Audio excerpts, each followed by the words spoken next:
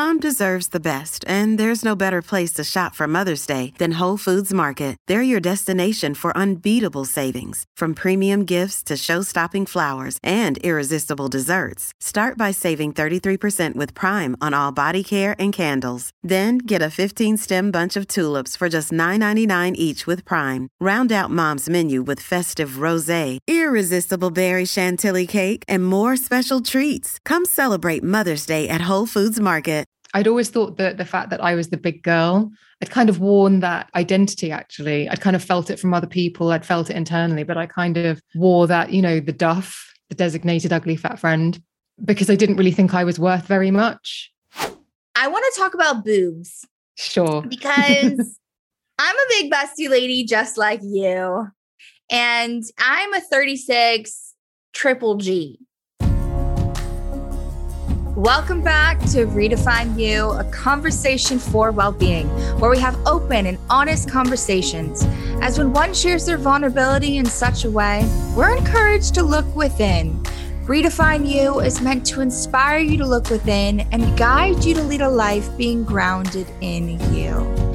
Okay, so today's guest, I'm really looking forward to actually getting to know her, to understand her podcast and everything more. She's a broadcaster, a writer, a health and beauty expert, and she spent 10 years as the beauty editor of OK Magazine. She is a host of the popular health, lifestyle, and beauty podcast, The Emma Gunn Show, which is focused on living your best life.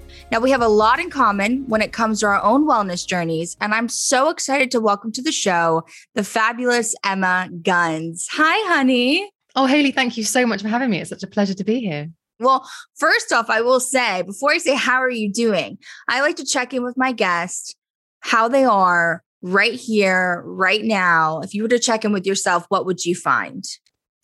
It's a really good question. And it's a good question today because I've already had this chat with myself. After this, because we're recording, I'm in the UK, so we're recording in the evening. I know that what needs to happen immediately after this call, contact lenses out, makeup off, feet up.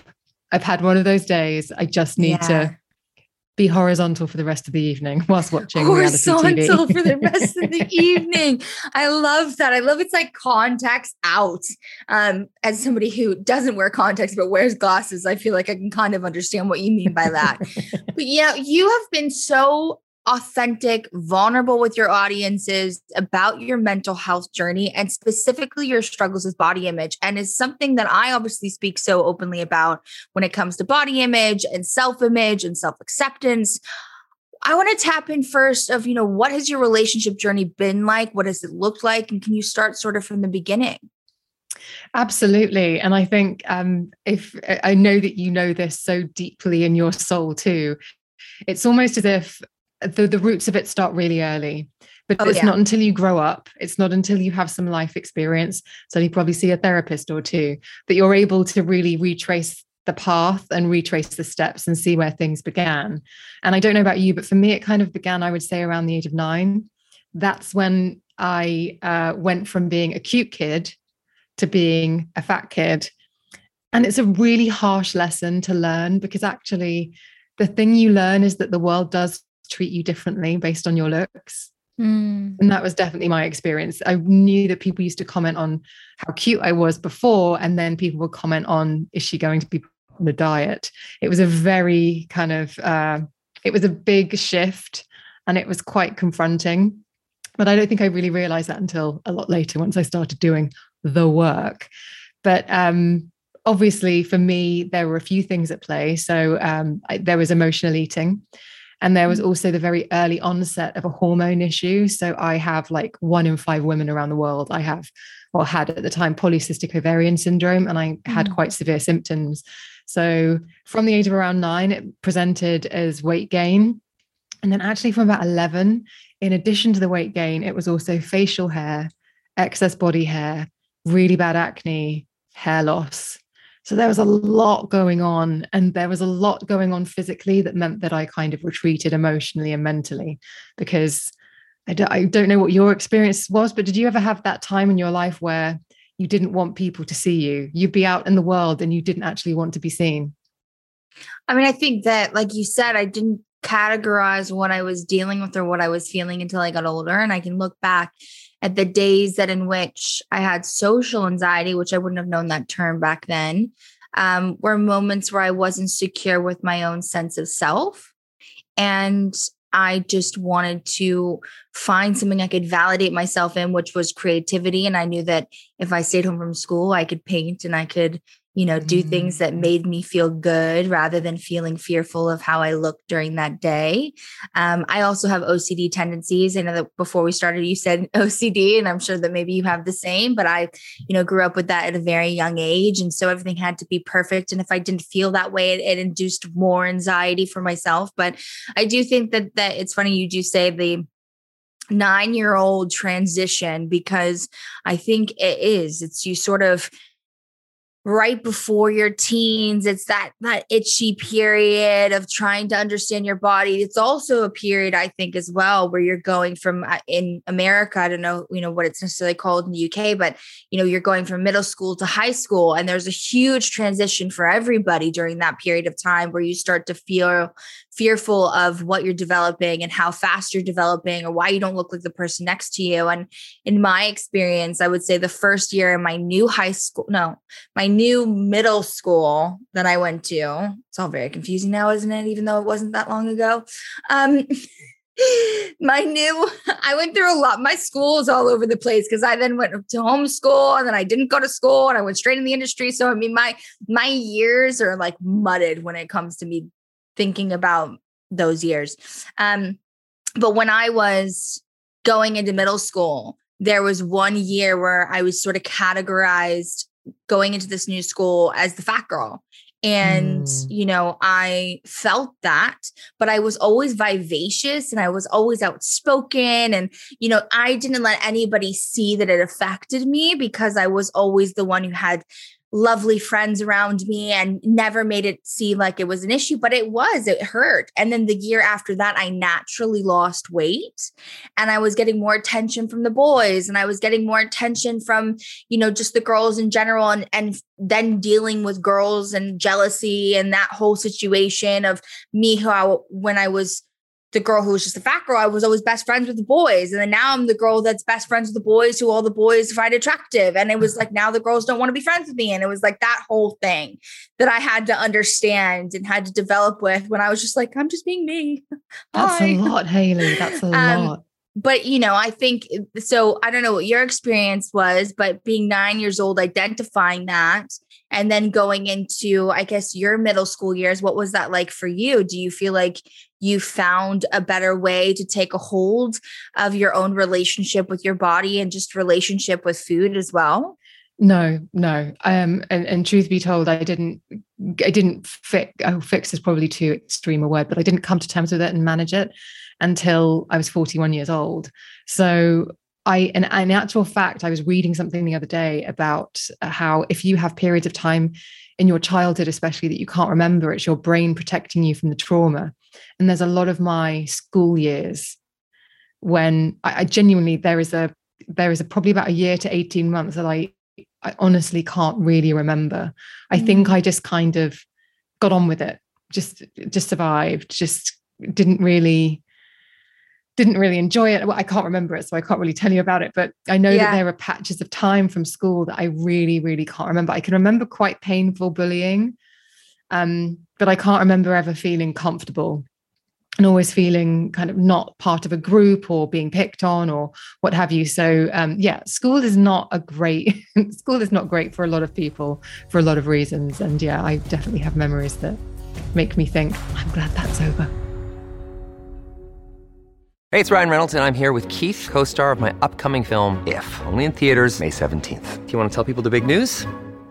All right, I'll do it. Sign up now and you'll get unlimited for $15 a month and 6 months of Paramount Plus Essential Plan on us. MintMobile.com/switch. Upfront payment of $45 equivalent to $15 per month. Unlimited over 40 gigabytes per month. Face lower speeds. Videos at 480p. Active Mint customers by 531.24 get 6 months of Paramount Plus Essential Plan. Auto renews after 6 months. Offer ends May 31st, 2024. Separate Paramount Plus registration required. Terms and conditions apply if rated PG.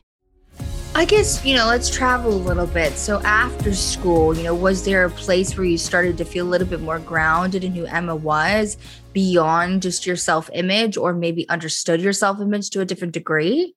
I think one of the things that I did that was a first for me was when I was 23 or 24, where for the first time I said, I want to do this.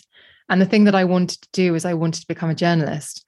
So at school, I hadn't been clever enough. So I'd been told, when I had originally expressed interest in wanting to become a journalist, I had been told by my school, you're not clever enough. You need to get an English A level, and a such and such A level. You need to get A or B, and you're not going to get that. So it had kind of been, so these are your options, which kind of puts you in a headspace, doesn't it? Of, oh, so I can't have what I want. So I'm going to kind of, pick from the middle shelf. And that sort of embeds. And so, yeah, about the age of 23, I remember I was on a trip to New York, and it was just one of those things where you walk around Manhattan, and for anyone who's been or anyone who lives there, it's an incredible place. The energy is just really quite unbelievable. And I remember I was doing a sales job, and I was selling computer software over the phone. And there's nothing wrong with that. It's an honorable profession. But I just had this moment just looking out over Manhattan thinking, the world is too big for me to just do this. Like, this can't be my place in the world. And it was actually quite a line in the sand for me to go back home with no money really and say to my family, I will be living here again for a bit because I want to start from scratch. I want to go and work for local papers. And this was late 90s, early 2000s. I want to work for free for people. I want to start again, and then I want to go to school. So I'm going to need your help because I can't put a roof over my head on work experience, essentially. But that was, I think, one of the most formative moments for me, because it was the first time I was saying, I'm not satisfied, and I want to do this. And actually, as you just said, took action to move it forward and not just have a pipe dream. Do you think going to New York maybe opened up a different point of view, though, with your own body image? Or do you think that inflicted on you questioning it 10 times more? No, I think what happened is that by taking I think I'd always thought that the fact that I was the big girl, I'd kind of worn that identity, actually. I'd kind of felt it from other people. I'd felt it internally, but I kind of wore that, the duff, the designated ugly fat friend. I had worn that because I didn't really think I was worth very much. And so I guess even though it took a long time for me to figure out the body image stuff, I think just getting a sense of self and a sense of worth and self-esteem started with making that decision to say, this is the career that I want for the rest of my life. So even though the body image stuff did come later, it was because I had the muscle memory and I had already flexed those kind of, I want this, I know I'll feel better if I do this. I guess it helped me make those changes further down the line. But I struggled going into jobs thinking, I assume one of the reasons why I wanted to become a journalist is because think about it, all of the protagonists in the movies in the 90s and early 2000s, how many female protagonists were journalists or worked on glossy magazines? Yeah. And that was, I have to be honest, that was part of the reason why I wanted to be one of those journalists, because I just kind of thought, by osmosis, I will become thin and glamorous and look like Kate Hudson. Well, hey, here's the thing. I think what I hear from all of this is that you were validating yourself in an area in which you knew that you wanted to achieve. And then that started to help you get that validation for your self-image back. Because sometimes it's doing it the opposite way. It's not paying attention to what your physical attributes are, but instead what your heart and your mind, your soul is. And when you can start to focus on all of those and you start to validate yourself there, you actually gain that power into looking at yourself with different eyes. And it can happen quite quickly because you're not focusing on the imperfections that will evolve over time. You're focusing on the perfections of knowing what you're good at. And then that helps you within yourself. We ever so often, in the body image community and world, and I think you tapped into this a little bit as well, is we judge our bodies for not hitting those milestones. And that's something that I think a lot of women experience, a lot of people that I've had conversations with. Was that something, that you felt your body was getting in the way of your success at some point in your life? Yeah, I thought people saw my size before they saw me and what I was capable of. I definitely think that. And I started once I hit the magazine, actually. And I mean, you know what it's like. I was working for a celebrity magazine. I was going to events with celebrities. And I mean, it's one thing seeing famous people on television. It's quite another seeing them in the flesh and kind of getting a sense. I know it sounds weird, but everyone is much smaller in the flesh than you think they are based on what you've seen on the television. And I just went on a cycle of yo-yoing. So I would work out really hard. I would diet really intensely. I would lose weight. People would be like, oh my goodness, Emma, that's amazing. And you'd get all this reflected glory, but then inevitably I couldn't sustain the fitness regime because it was grueling. I remember once I went to see the best trainer in London. Like, this is the guy who was training all the big celebrities. And he did a personal training session with me that I wrote about. And I followed it religiously for 18 months and his diet plan and everything. And it was the first time in my life that I'd lost loads and loads of weight. And the amount of positive feedback I got was just incredible. But I remember going back for a review and him saying, right, let's put you on the next one. And it was even harder. And I had to tap out because I just couldn't sustain it. I'd done pretty well. I was in my late 20s and I'd sustained it for about 18 months. But it just reached the point where I just could not do it anymore. And so I then cycled back out of it. And then all of the other things came back where I thought, oh, I'm such a failure. So I beat myself up going on this yo-yo time and time again, every 2 years. And I can look at pictures from that time and I can tell you where I was emotionally, how I was feeling about myself, whether I'd merely not gone to that event because I didn't want to be seen. So it's just this kind of ridiculous when I look back on it now, but I kind of understand it. I want to have compassion for that person because I was so caught up in how I looked being what my value was. So I thought, well, when I'm smaller, I'll be more valuable. People will like me more. I'll be more successful. But that's completely inaccurate. But that was definitely something that was embedded in my head of the smaller I am, the slimmer I am, the better blanket term I am. Well, I think that that's the whole point of, being able to fight back on diet culture and just society's standards of beauty, because you get those affirmations from specific people who are warped in their own mindset that is what everybody is here to achieve, is this perfectionism and the ideal weight. And when you achieve it, you want to applaud them for getting there. When in fact, actually, it is proven that there are many very healthy, very fit, size 14, 16 and above. I mean, Mirna Valerio, she's also known as the Mirnavator, is an icon of an icon to me. She's a marathon runner that I met doing the I Am Me campaign for Evans. I don't even know how many years ago. When I met her, it was a great way and reminder that size does not dictate your health. And many people don't even have that idea. And a lot of people who end up losing weight on a fad diet so quickly are doing it so unhealthy that they are hurting themselves in the long run. And so when you're saying, wow, you look amazing, you're not actually saying, wow, you're taking care of yourself, or wow, like your wellness regime is so amazing, or your mental health is on such a great space. Like, we need to change those conversations. So we're applauding people for their self-growth, their self-awareness, and their acceptance in their self, rather than what their physical attribute looks like the last time you saw them, because you never know exactly what you said, what somebody may be going through at that period in their life and what's happening behind the scenes. Rather, you think it's a positive or a negative from what you see that's in front of the scenes, right? One of the things you also said was, you tapped into this idea of not wanting to go to events because you didn't want to be seen. Well, I think that's sort of what my social anxiety becomes of. Like, my social anxiety is very much, I just don't want to be seen. And it's hard to explain it to somebody, especially when you feel good in your own skin.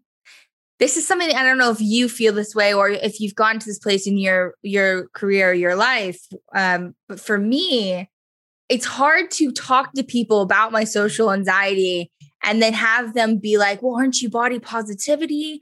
Don't you love your body? And it's like, it's not about that. I do love my body, but there's other things that are inflicting on me just not wanting to be seen. And I can't control this besides take care of myself. That's the only thing that I can do right now is take care of me. But then don't inflict it on making it seem like I'm not comfortable in my skin, because I can tell you, sure as hell, I am comfortable in my skin and I love my body. but I have social anxiety and it arises and it happens. And it may be because something else is inflicting an emotion that's not wanting me to walk out the door, rather than what the obvious may be, that it's because of what you look like. So when you had those periods of social anxiety, you didn't go to those events. What did you do to take care of yourself, or what do you do to take care of yourself now? So back in the day, I didn't do anything to take care of myself. I just stayed in and was miserable, knowing full well. I mean, I'm talking about messaging people just before I was supposed to arrive saying, I've been locked into my flat and I can't get out, like those sorts of things. And I'm sure people must have got my text and thought, what a flake, or worse, and they're justifiably so. But now I'm quite good about the social side of things. I know that busy events are just not my jam. I have to know a few people there. I'm not somebody, in my wildest dreams, I'd love to be like Ginger from Casino, you know, Sharon Stone's character from Casino, who could just work a room, walk around, smile, make everyone feel magnificent. I'd love to be like that, but I'm not. I'm absolutely not. So if I do go to an event now, and with my job pre-COVID, I would go to lots of events with lots of people, fellow journalists and what have you. And I can get the sense of a room within 30 seconds. And I will know whether to just do a polite tour and then bounce, or whether I can stay for a bit. And I think it's just picking up on your spidey senses and knowing when it's right. Sometimes it's about the room and it's like, I'm not equipped to deal with this. This seems like quite a high energy, or I don't know, you know, it's like sometimes you think maybe you're being judged by certain people in the room, or things like that. If I get a sense of that, then now I just leave, and I don't feel bad about it, because I do. It's flipping your mindset. And that's been something that's been very useful for me with my mental health overall, is that previously I would have stayed at the event and tried to enjoy it, but I would have been like gritting my teeth and going, I'm enjoying this so much. And just, I wasn't enjoying it, but I'd be forcing a smile on. So it would come across as disingenuous and fake. I don't know if you've ever been in that situation. Whereas, no, I'm out. Yeah, see, you're smarter than I was. I was out a long time ago. I'm out. I've always been out, no matter what. Sorry, go on. No, I was going to say, yeah, I think previously I wouldn't have wanted to leave, because I would have seen that as copping out, as failing, as doing something bad. You know, oh, I can't believe you left that event after 5 minutes. You didn't even give it a chance. I would be my own worst critic. Whereas, and I would spend the whole taxi journey home or the whole train journey home telling myself that. Whereas now I probably do what you've been doing forever, which is, I'm going to get home, I'm going to take my contacts out, I'm going to take my makeup off, take off my bra, and I'm going to watch The Real Housewives of wherever, and I'm going to luxuriate in that. And so now, yes, I flip it. So it's exactly the same set of circumstances, but now I flip it and say, oh, this is me doing something amazing. And it's the difference between having a negative attitude and having a positive attitude. And it can be unhelpful to say you can think yourself positive, because when someone's really struggling, that ain't going to help. But when you are in a position where you can make a decision, you can enforce that kind of thinking and say, well, you can see this as a bad thing, or actually you could see it as the universe working in your favor, and kind of take ownership of it. Yeah. And I think that it's just about being able to feel grounded in the power of what you're there for, right? So it seems like you were there for these events in a different aspect than I was there for those events, right? But you were still there to do a job. So it's a job at the end of the day. You show up, you do your job. And if you're ready to leave because you don't want to be surrounded by a specific energy that's still lingering around you, then get up and go. And you have every right to, you know, be professional and then take care of yourself, whatever that means. And if that means taking care of yourself by staying at the party and having a couple drinks and, you know, meeting the next love of your life, awesome, do that. But whatever feels good to you. And I know that for myself, I've always looked at events as another extension of my career. And so being able to do what you need to do and then to go, you know, to get on with the show and go take care of yourself. So I love to hear that obviously you've learned that over time and that it doesn't come easy. I think it's a trial and error, and it's also finding the power and the value that you have for your own self and not feeling like it has to dictate because of what others may be doing and how others are doing the same profession, but doing it differently, right? Because we all have very similar professions, but we all have different special parts of what we bring to it and how we go about it. I want to tap into, you know, you obviously being the beauty editor of OK Magazine for 10 years, because if I'm looking back 10 years, I think you started 2003, I think it was. Yep. So if you're looking at OK Magazine, 2003, there were a lot of controversial covers, a lot of controversial covers that came out that, and this is for any magazine, it wasn't just OK, but I'm saying just in general, there were a lot of controversial covers that came out just saying like Britney lost, 15 pounds here. And how did she do it? No lipo, no pills, no nothing. So I'm curious how that inflicted on your own sense of self working at a magazine and seeing those come in and out on a weekly basis, I'm assuming, right? Yeah. Which must have been hard to grasp. Yeah, I absolutely. And I was always the woman who would look at magazines. I was obsessed with magazines from an early age. And if I saw a cover line that said lose 10 pounds in 2 weeks, you can bet I was buying that magazine. And I mean, those pullouts with the exercises, I'd be on the floor of my apartment trying to do some sort of Tracy Anderson by diagrams, because I thought, well, I see her clients and they look amazing. So if I just do these 3 exercises tonight, then I'll be on the way. And obviously it's not accurate. And then there's things like airbrushing. And then you're absolutely right. There's the beach photos, the paparazzi pictures where you see somebody and you ridicule them perhaps for not looking how they do when they're on stage. And then there are the pictures where they've been prepping for an album release and they look incredible. And so, yeah, there's a popular expression. It's a big, I want to say it's a head fuck, but I don't know if that's okay. No, go for it. Yeah, so it's a head fuck, isn't it? It's like they get criticized how they look on the beach. They get absolutely celebrated for looking how they do on stage.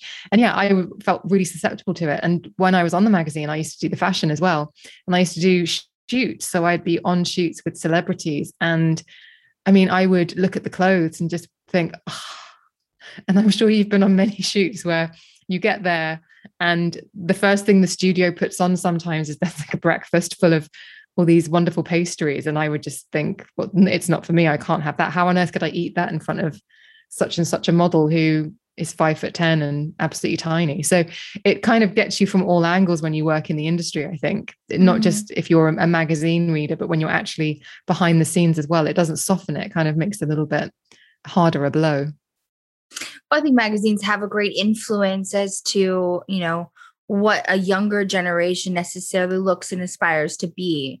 And I think back in the day, it was very much so black and white off of what is accepted and what's not. And even just in the sense of what my podcast talks about, what your podcast talks about in the sense of mental health and showing that, celebrities, if you may say, are humans too, are people too, right? At the end of the day, there's always going to be a fluctuation of their lives, how they evolve and where they want their privacy to be kept to themselves and what they want to be able to share public. And it's horrible when you think of how people glamorize people's struggles through different magazines, especially the ones that are on the beach things.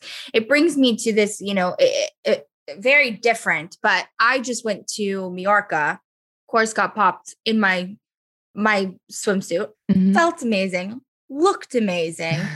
I think I look fucking phenomenal. Excellent. And but I had I stupidly went into the comments. Now, no, you should never go into the comments. I don't know why I went in there. I normally never do. Trust a girl. I normally never do. And I can follow it up with the conversation I had with my partner afterwards. He's like, what the fuck? Why did you get interested? Like, what happened here? But I did, right? It happened. Gonna be vulnerable about it. Weren't the nicest of comments, probably a good 400 of them. And that's fine. But what it taught me was it wasn't about people saying something negative about my body, so much so about that they weren't okay with somebody loving their body the way that it is. Because I read those comments and I got pretty emotional that day. And it wasn't necessarily about the comments in general, but I got emotional because I got emotional thinking that there's so many people out there that want to fight when somebody wants to love their body and says that they're happy the way that they are. And that was the issue to me, because on my socials, I don't get any hate. I've never had any trolls. I've been very, very blessed. But, damn Daily Mail, you're always going to get some sort of hate. And that's just a part of the game. And that's fine. That. It also reminds me of how much work still needs to be done in this community, even beyond where we've gotten to. And it's also just a reminder of being able to say to so many people that don't allow somebody else's opinion of what they think is right or wrong on that beach to inflict on your opinion of enjoying your day, especially after COVID. So my question to you is, have you ever felt a sense of, from going to the magazines and seeing those kind of, you know, I don't even know what you'd call them. You eloquently spoke about it a bit better, because I forget what those pages are, where they take a bad photo of somebody and they do how do they, is it the before and after? I mean, what is it? I mean, there are lots of different magazines have different things for them, but yeah, it's the beach pics. And there's the circle of shame that they used to have in one of the magazines over here, where they'd highlight a pocket of cellulite on someone's bum and things like that. Yeah, no, thank you. Bye. But it's, you know, have you ever felt like when you were working at the magazine and you were seeing those sort of being produced, did that then inflict your own sense of going to the beach and not feeling like you had the right to look the way that you did and, you know, to feel comfortable in your own skin? Well, the first thing I think is that I was very lucky in the OK magazine back in the time when I worked on it. It was very much about, we were the magazine that was nice to celebrities. We covered their weddings, we covered their babies' christenings and what have you. Of course. So we actually always chose the most flattering pictures when we got a set of pat pictures in. So they were always incredibly positive. So that was a nice position to be in.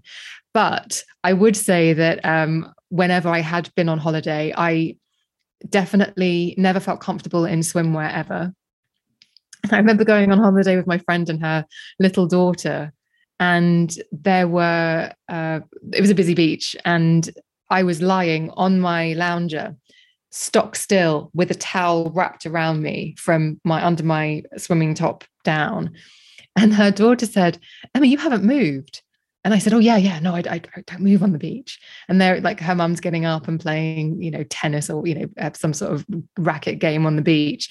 And I was on the lounger because I didn't want to move, because for me, walking around in a bikini or a swimsuit was just so exposing. And again, I didn't want to be seen. If I didn't want to be seen at a party where I'm fully clothed, it makes kind of no sense that I'd want to be seen in clothing that's similar to underwear on a beach. So yeah, it definitely embedded. I don't know whether that was the magazine.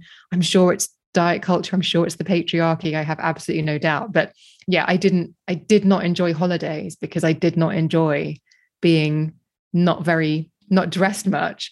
And I don't know if any listeners will resonate with this, but I know a lot of people who, like me, have had their struggles, will often say, "I hate summer. I love winter. I love roll necks. I love jumpers. I love layers," because there's comfort and camouflage in those sorts of clothes. And I always used to really dread the summer because I would be hot, because I would always wear clothes that were too heavy for the season, for the weather, because I would rather be covered up than be cool.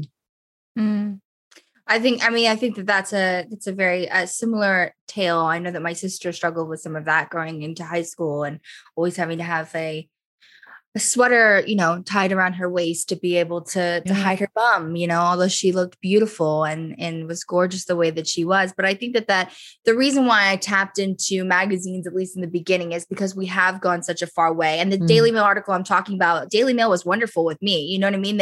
They celebrated my body and said how beautiful it was. And and thanks to them. But I'm not saying it in that respect of like, oh, look at me. It's more of like, look at how far we've come. Yeah. You know, it's a beautiful space to see that there are so many magazines, especially OK and where they are today, and Daily Mail and all the above, that are celebrating people who look different and showcasing that all bodies are beautiful, and trying to also inflict that into their readers and their listeners, because they know that they have influence to bake it into the bigger movement. I want to talk about boobs.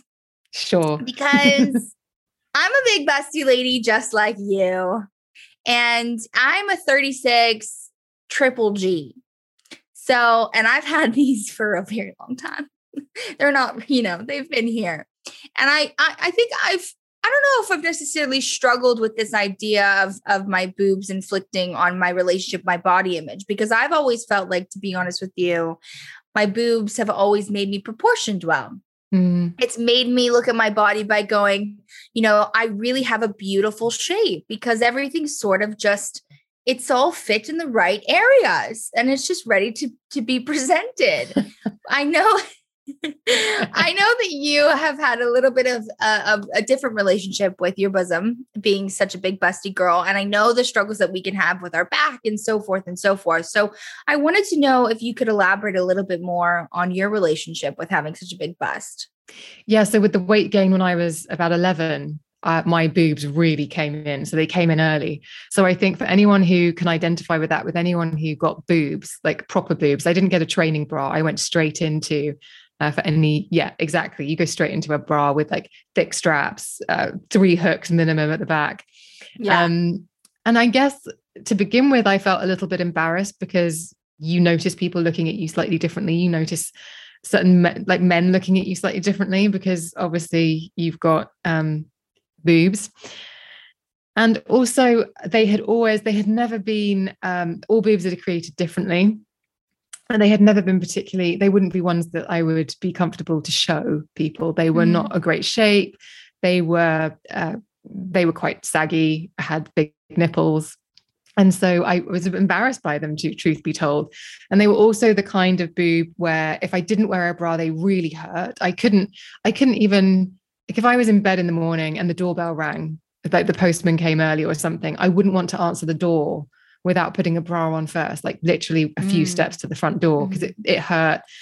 And they really got in my way. But I did start to blame them a little bit. I thought, because they're one of the first things you see, and you can hide your waist, you can hide your legs a little bit, but your boobs are kind of harder to hide. And I mean, like you say, you've got this incredible hourglass figure. I am also hourglass. So in order to show off my smaller bits, you kind of had to wear your boobs front and center. I wouldn't wear drapey stuff over the top because then I would look even bigger than I was. And for anyone who dresses to camouflage, you know exactly what I'm talking about. And so for me, a lot of my friends had breast reductions, and they had said to me, it is the best decision that they had ever made.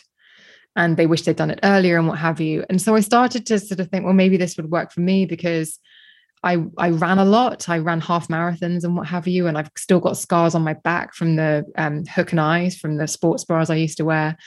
And I just felt like they got in the way when I was working. I can show you my indents right now.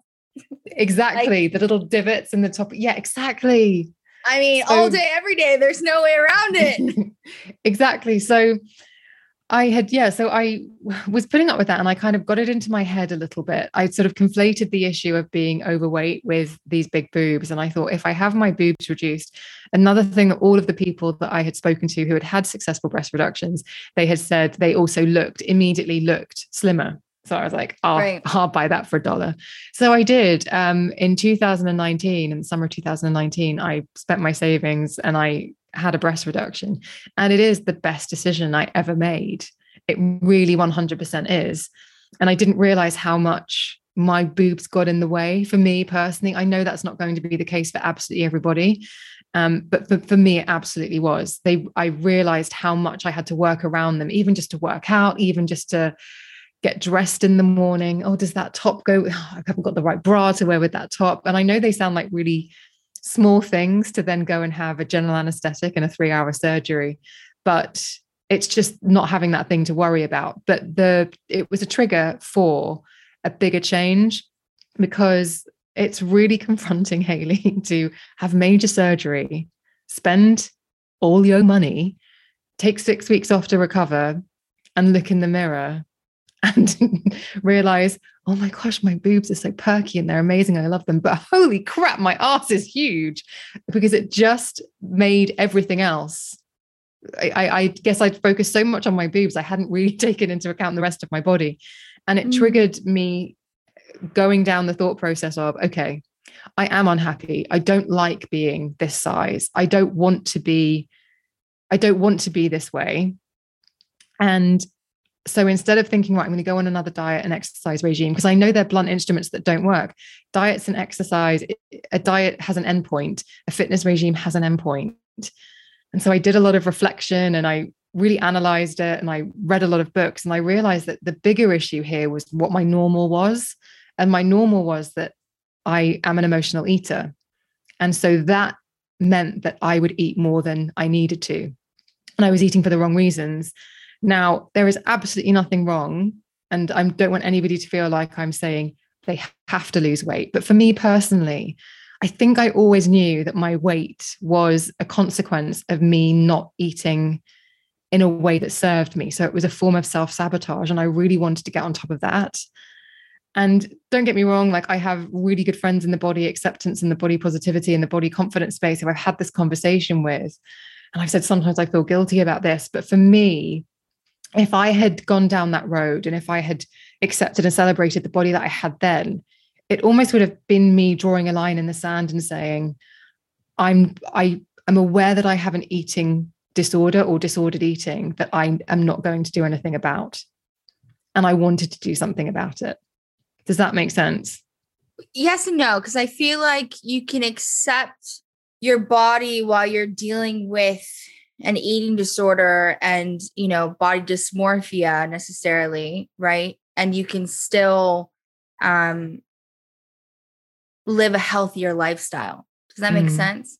Yeah. Like, I feel like what people's misconception sometimes of like body image and body acceptance and all of these things is that we have only good days or we only love our body in this one way, which then stops us to stop evolving and growing into the beautiful human beings that we're going to evolve to, and brings it back to just even the evolution of just the plus size community in general. I mean, I think it was Crystal Wren who, you know, back in the day, she lost a ton of weight after being known as one of the biggest, you know, most successful supermodels in the curve community.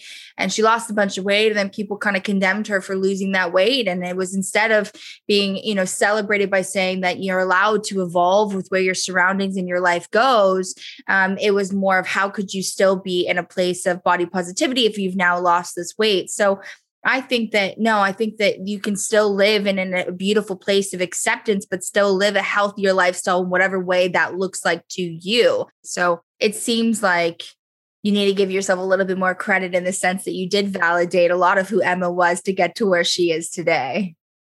Thank you. Yeah, I mean, I definitely accepted myself, but I think I wasn't able to accept the body that I was in, because I did know that I didn't eat in a way that was correct's the wrong word, but yeah, it was disordered eating. So I know that it was influencing how I looked, and I was really keen to get to a place where I could I'm trying not to use words that might be triggering, but I wanted to get to a place where I stopped doing that, because I didn't want to for me, I very much at the time when I started to go on the journey of speaking to mental health professionals about it, I really wanted to understand what was happening. And it really felt like self-sabotage. And there are lots of different types of self-sabotaging behaviors, but mine was definitely done through food. And I wanted to not have a toxic relationship with food. I didn't want to be scared of a buffet.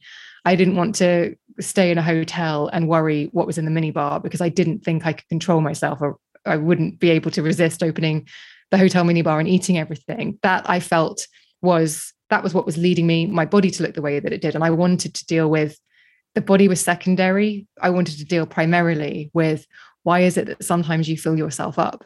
What are you doing there? Right. So I think it was, yeah. So, I mean, I think that a lot of the times, and what I speak about too is, you know, when your mental well-being is not on the right path, the first thing that can obviously go is your self-image and your relationship with your body. So where are you at with your body today? I know that you had an aha moment at some point. I hear with Elizabeth Hurley that kind of guided you into feeling a little bit more, you know, connected to you. But before we get into that, I'm actually curious, just where are you at today with body acceptance and, you know, just the term in general? Do you feel more comfortable with being able to identify yourself in that sort of pool, or do you still feel a bit of push and shove? I feel it's really interesting, Hayley. It's a good question, because I think for a long time, I thought that me being comfortable in my body would be a certain weight. And I'm sure, you know, we've all had that thing. We've got on the scales and we've wanted to weigh a certain weight. And now the light bulb moment with Elizabeth Hurley was basically 6 weeks post-surgery, being pictured next to her and realizing, okay, there has to be another way, because if surgery is not going to fix how you feel about your body, then the call must have been coming from inside the house. Let's deal with that. And so that was what got me into a positive place. But I will be honest with you, now I am not the weight that I always thought I wanted to be, but I'm stronger than I've ever been. And I've even when I was on yo-yo dieting, I've definitely been lighter than I am now, but I've never been more comfortable in my own skin, because it's having done the work. It's been finding that comfort with accepting myself and just saying, actually, it's the behaviors. Why are you sabotaging yourself? It's kind of figuring out those things. And obviously it's spilled over into other things other than food.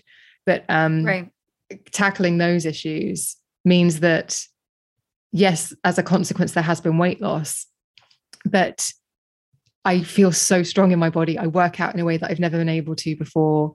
I have balance in my life. I have got on top of mental health issues, and obviously disordered eating was one of them. So yes, there is definitely a place of acceptance. I feel as though I've reached a place of acceptance because of all of those things. But I mean, like I said, it took till 41 and having my picture taken with Elizabeth Hurley to kind of put those pieces together, because it's a really complicated jigsaw puzzle.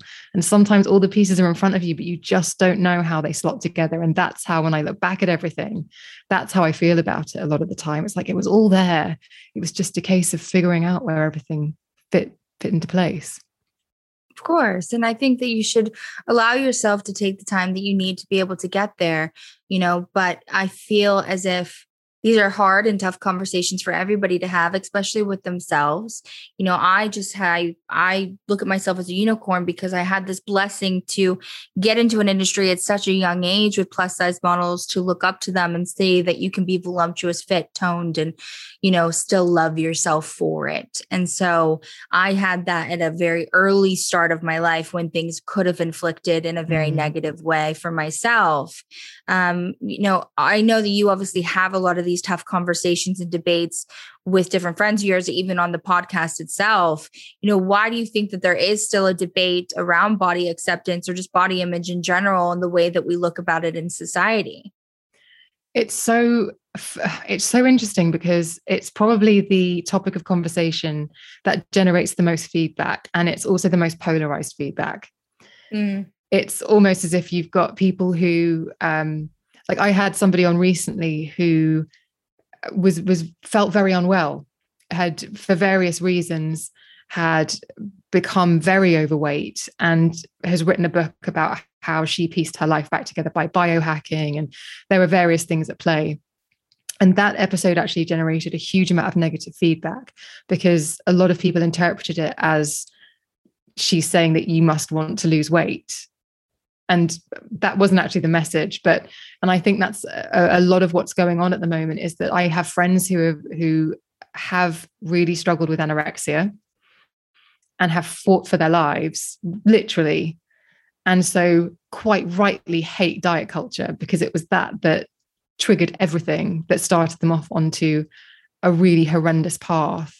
So I have those people, and I really understand that point of view, but I sometimes have noticed that their arguments can be used by people who perhaps haven't had the same experience, who will also bash diet culture for different reasons.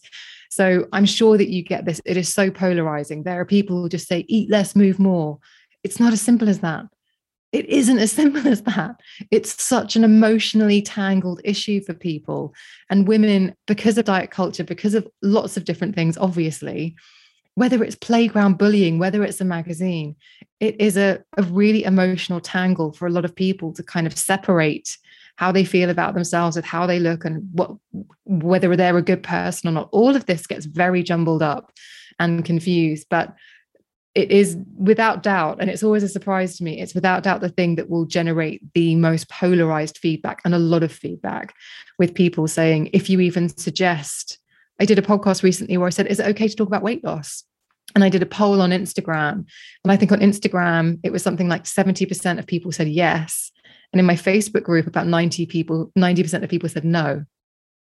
It was so interesting that the different platforms threw up different things. But I still can't really quite get my head around it, because I don't dabble in the space permanently. I'm not within the space all the time. My podcast is quite varied. But when I am, I feel as though it is such a fraught terrain, because it is such an emotional subject. And no one is telling anybody to do, or certainly not on my podcast, no one's saying somebody has to do something, or nobody has to lose weight, or nobody has to agree with anybody. But I know if you go out there, you can find some really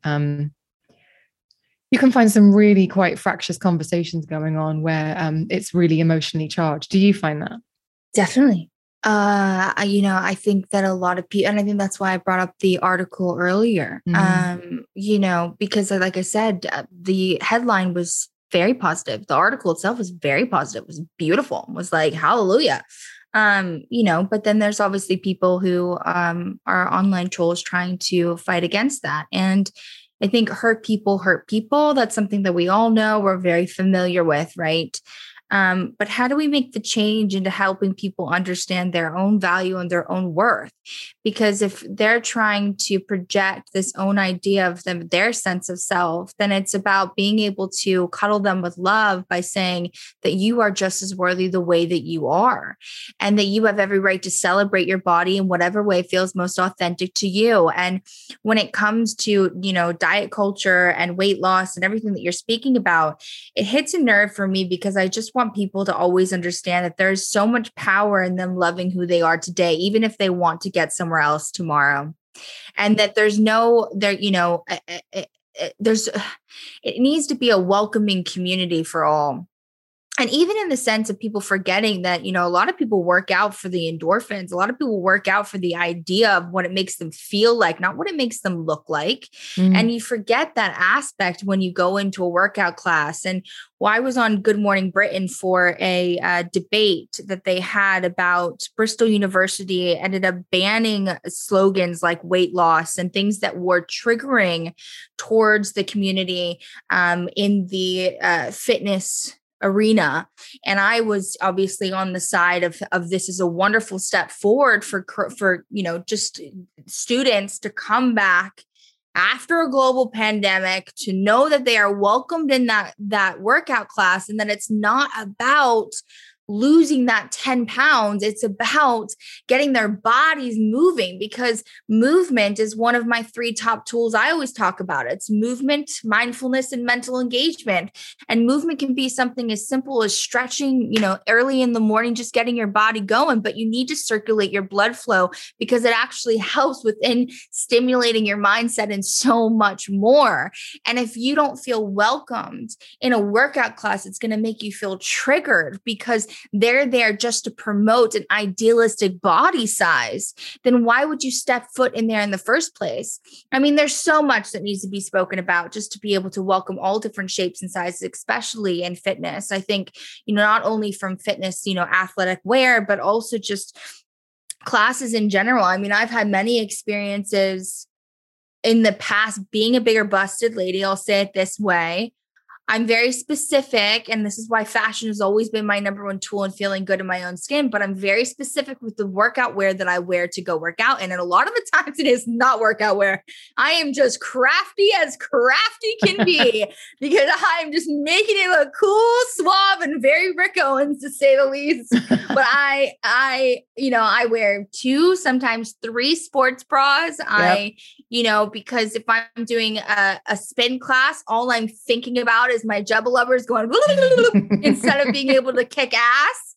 And, it's just about welcoming, right? I say that story just because I want people to understand that if you're speaking about things as prominent as wanting people to get more inclined in their fitness journey to make themselves feel good, not lose weight, feel good, then you need to stop making them feel bad about going to the workout class in general, because they're not already at where you think they should be, or a slogan necessarily that's going to make them feel triggered to say that that's what my aspirational goal should be. I mean, when you work out, it should be a fun experience of being able to say that I feel good after this class, rather than, oh, great, I did this, but now I'm going to have to do another one tomorrow because I haven't hit the goal that the teacher told me to hit. It's like, no, we all have different goals, and that's beautiful. But the only goal that we should all have that's a bit of synergy is to feel good and to feel connected to our bodies.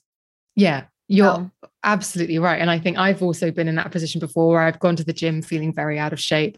I've been weighed. We've been told. I remember going to a very posh gym in Kensington here in London.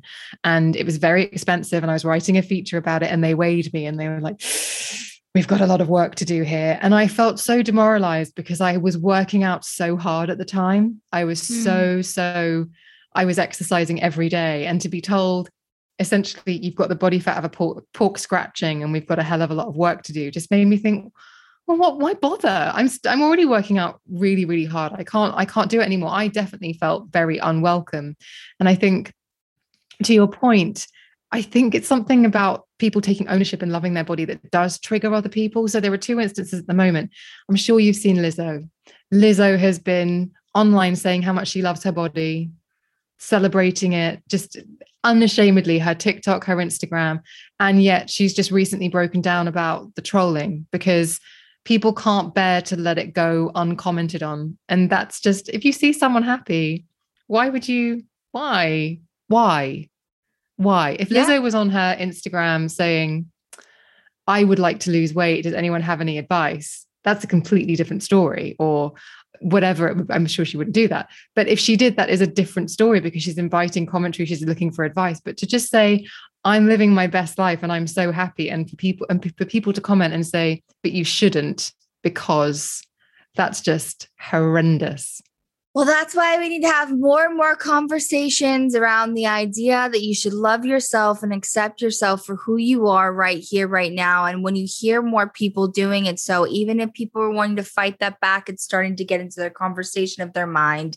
And that's all that matters. As long as you are hearing other people and having more different opinions circulate inside you to understand that actually it may be okay to think that way, that's when change happens. So, the more of us that can come out and say that we love and celebrate ourselves authentically, it will then translate into having other people hopefully look within and to find the power in them. Another day is here and you're ready for it. What to wear? Check. Breakfast, lunch, and dinner? Check. Planning for what's next and how to save for it? That's where Bank of America can help. For your financial to-dos, Bank of America has experts ready to help get you closer to your goals. Get started at one of our local financial centers or 24/7 in our mobile banking app. Find a location near you at bankofamerica.com/talktous. What would you like the power to do? Mobile banking requires downloading the app and is only available for select devices. Message and data rates may apply. Bank of America NA, member FDIC. Emma, I could talk to you forever, and we're probably going to talk another time after this, but I want to leave this episode with a couple different questions that tap into what make you you. So on this podcast, we obviously talk a lot about building our personalized toolboxes, which obviously lend to our emotional journey. But I want to know, what did you do the last time you had a flare-up or a challenging moment? That's a really good question. And it happened a few weeks ago, actually. I got really tired and I got really frazzled because, like a lot of people, I have taken on more work over the last 18 months and with exactly the same amount of resources. And it has been relentless because there has been no break. And so I could feel it, but I didn't action it. And actually, I've just recorded a podcast about this.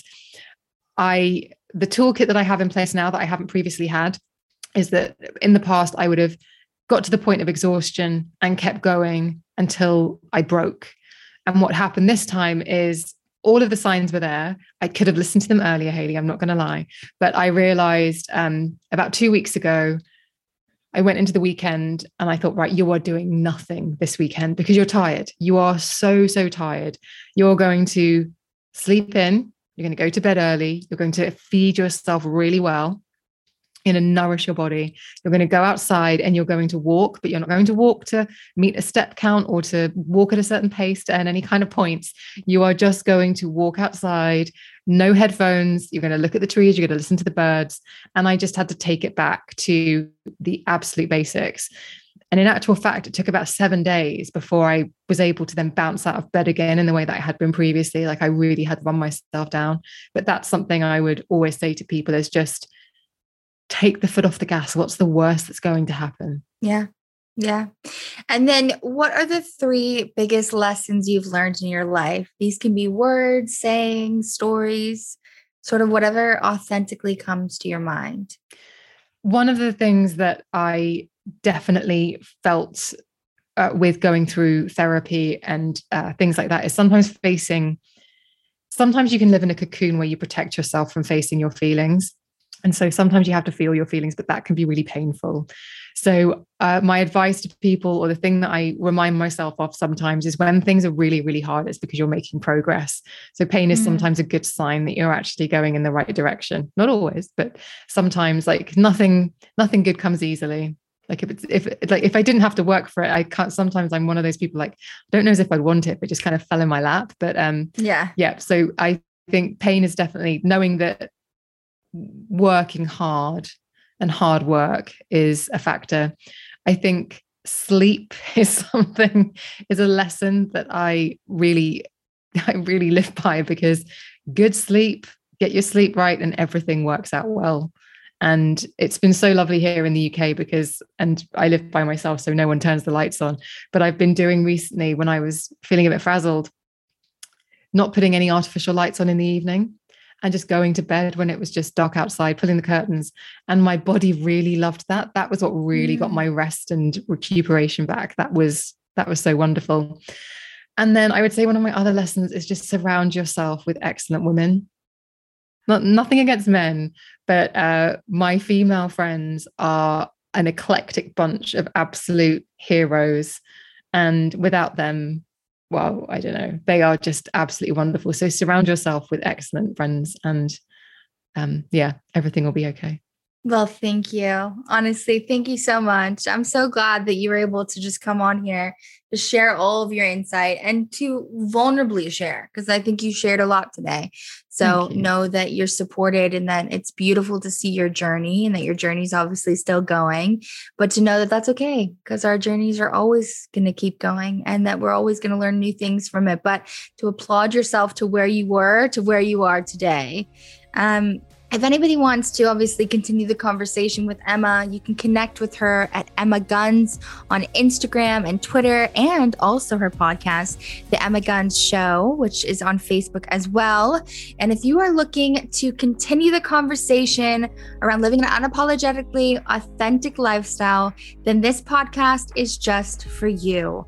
Our goal is to build a community in which you feel empowered to celebrate you by hearing inspiring stories of ownership to self, to always remember to lead with the 3 M's. That's mindfulness, movement, and mental engagement. You've got this, and we're here to support you along the way. So be sure to subscribe and download so you don't miss an episode. It's okay not to be okay in your journey to become grounded in the power of you. Some of the topics we discussed today may have been triggering. We talked a lot about body image, so I want to be able to give you guys a resources page that is ready to hear from you. If you're looking for it, go over to www.nationaleatingdisorders.org. Or if you're looking to speak to a crisis counselor right here, right now, please text HOME to 741-741. This has been a Stage 29 podcast production. The podcast is executive produced by Haley Hasselhoff, Patty Ciano, LaFern Cusack, and Stephanie Kaysen. Our audio editors are Jackson Ruff and Jonathan DeMatti. Callie Keltz is the social media producer, and a special thanks to the rest of our podcast crew: Rawani Horenegay, William Cusack, Lisa Clark, Katie Brown, and Morgan Kaler. This podcast has been produced by Stage 29 Productions for entertainment purposes only. The contents of this podcast does not constitute medical or professional advice, do not reflect the opinions of this company, any of its parent companies, affiliates, subsidiaries, promotional sponsors, or advertising agencies. The views expressed by the host and the guest are their own, and their appearance on the program does not imply an endorsement of them or an entity they represent. For more information, please go to stage29.tv.